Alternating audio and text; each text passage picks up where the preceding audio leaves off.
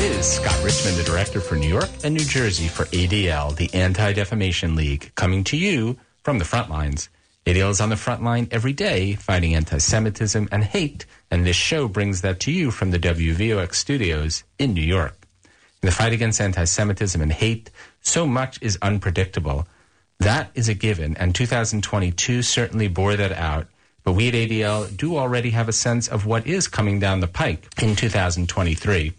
To help me look into the future, I am continuing the conversation that I started with my colleague, mentor, and friend, Fred Block. We looked back for a few minutes, and now we will look ahead. In his role as ADL's Senior Vice President for Growth, Fred touches every part of this organization and needs to interpret that for important constituencies. I look forward to tapping into that insight, Fred, and thanks for continuing this conversation live from the WVOX radio station in New Rochelle. Well, thanks for letting me stay here in studio with you, Scott. Looking forward, since we are at January 3rd, I think looking forward is appropriate, and I look forward to doing that with you. Absolutely.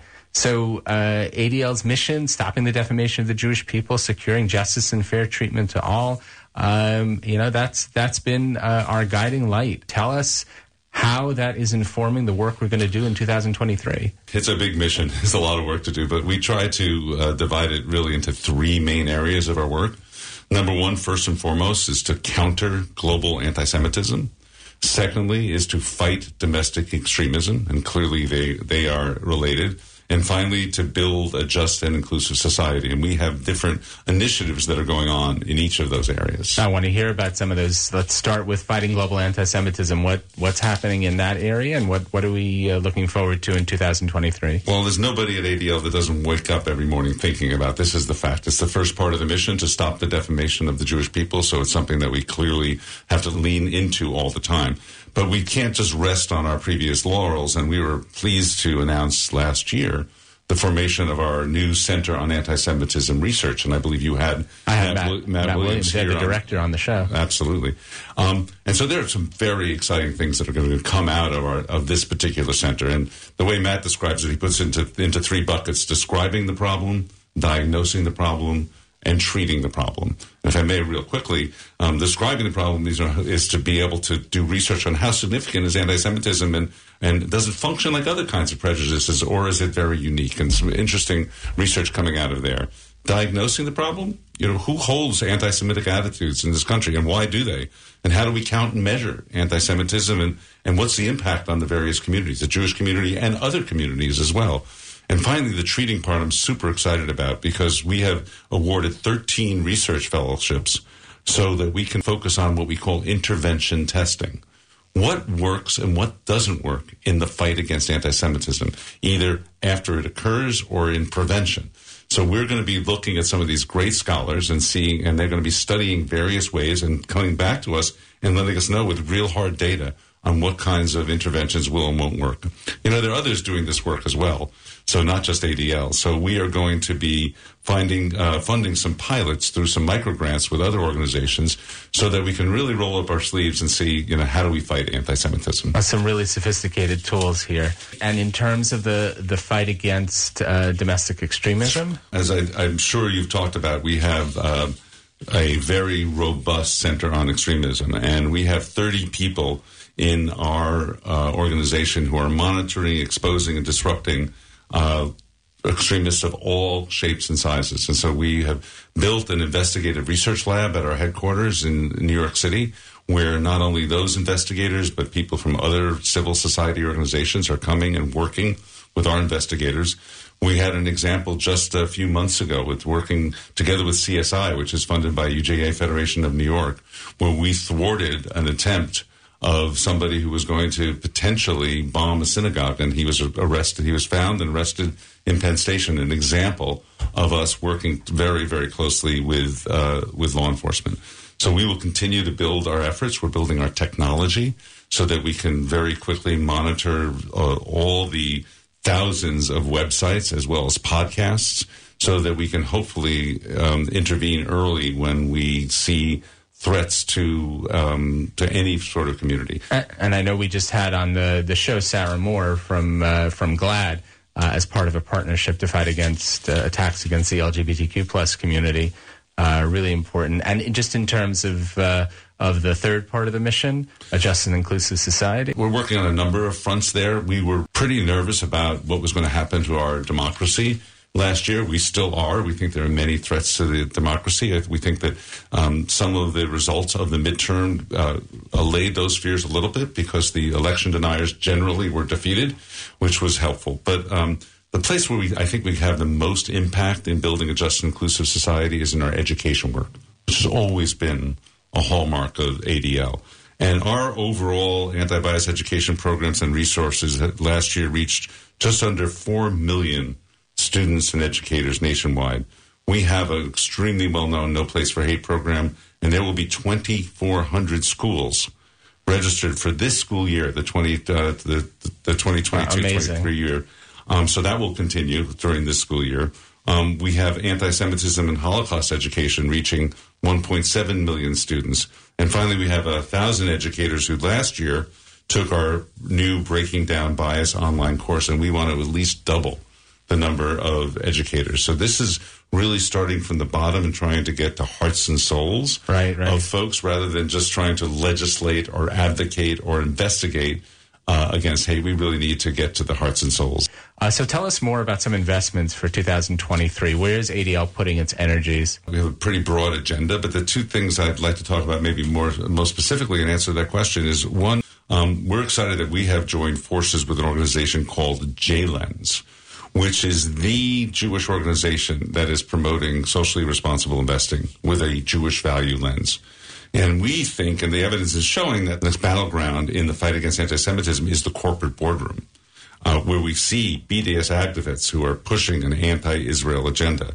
And so J-Lens, now together with ADL, has a seat at the table. And as influential institutional investors, we can help ensure that corporations are aligned with our values and don't fall for anti-Semitic pressure. So I think the J-Lens initiative is going to be super exciting. Very exciting. We're going to do a future show on that, really bring it to life for people. Well, that's great. And then I think the other investment we're making is really in our current footprint around the country. As I'm sure you've told folks who listen, we have 25 regional offices who are organized into 4 divisions. And we really believe that together with some of the partnerships that we formed last year and the year before with URJ and BBYO and Hillel and others. URJ, Union Reform Judaism. Yeah, thank you. That we need to now invest in those partnerships. They have tremendous amount of reach into people, into their communities, and we have a tremendous amount of product knowledge and thought leadership and expertise.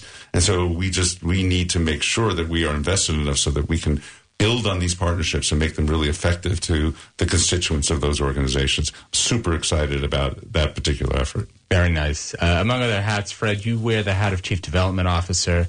In 2022, our donors saw value in supporting ADL despite the concerns about the economy. But the outlook for 2023, some say, is not good. So what is your view? Will a possible recession hamper ADL's ability to fight hate?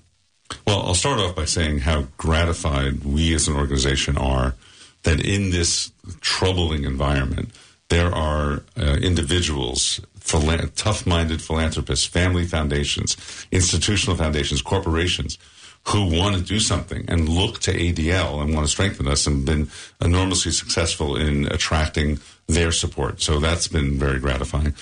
Listen, I had a 30-year career on Wall Street. I learned a long time ago that my crystal ball has lots of fingerprints on it, and it's very tough. So, we are planning for a potential slowdown in one way, shape, or form. How severe it is, we don't know. If it's more severe, it's going to affect our ability to attract capital. But we're more optimistic than pessimistic because of the need that we have and the recognition of really smart philanthropists that this is the kind of organization that needs to be supported.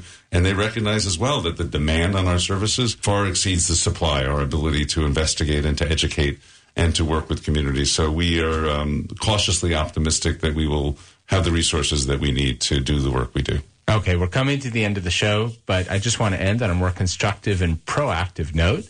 What can the listeners do to play their part in fighting the good fight against anti-Semitism and hate and pursuing justice in 2023? Well, thanks for asking that question. We have a very simple mantra, Scott. Speak up, share facts, show strength. Speak up by any time you see anti-Semitism or hate anywhere. You say something. You can't be a bystander. You need to be an ally.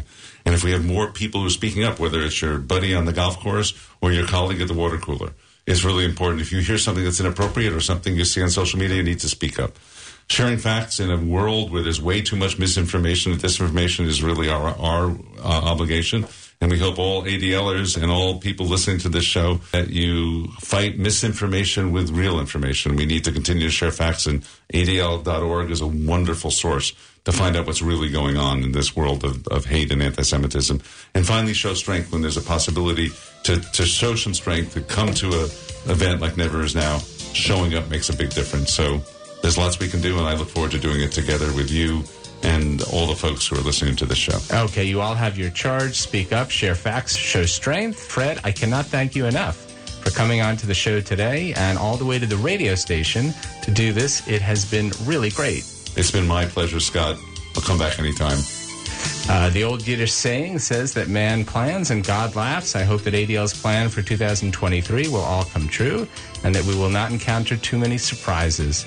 If we do, though, ADL will be ready. And, of course, a big thank you to the listeners who tuned in to From the Front Lines, either live on WVOX 1460 AM or as a podcast. Please subscribe on Apple Podcasts, SoundCloud, or on Spotify to ensure that you do not miss a show.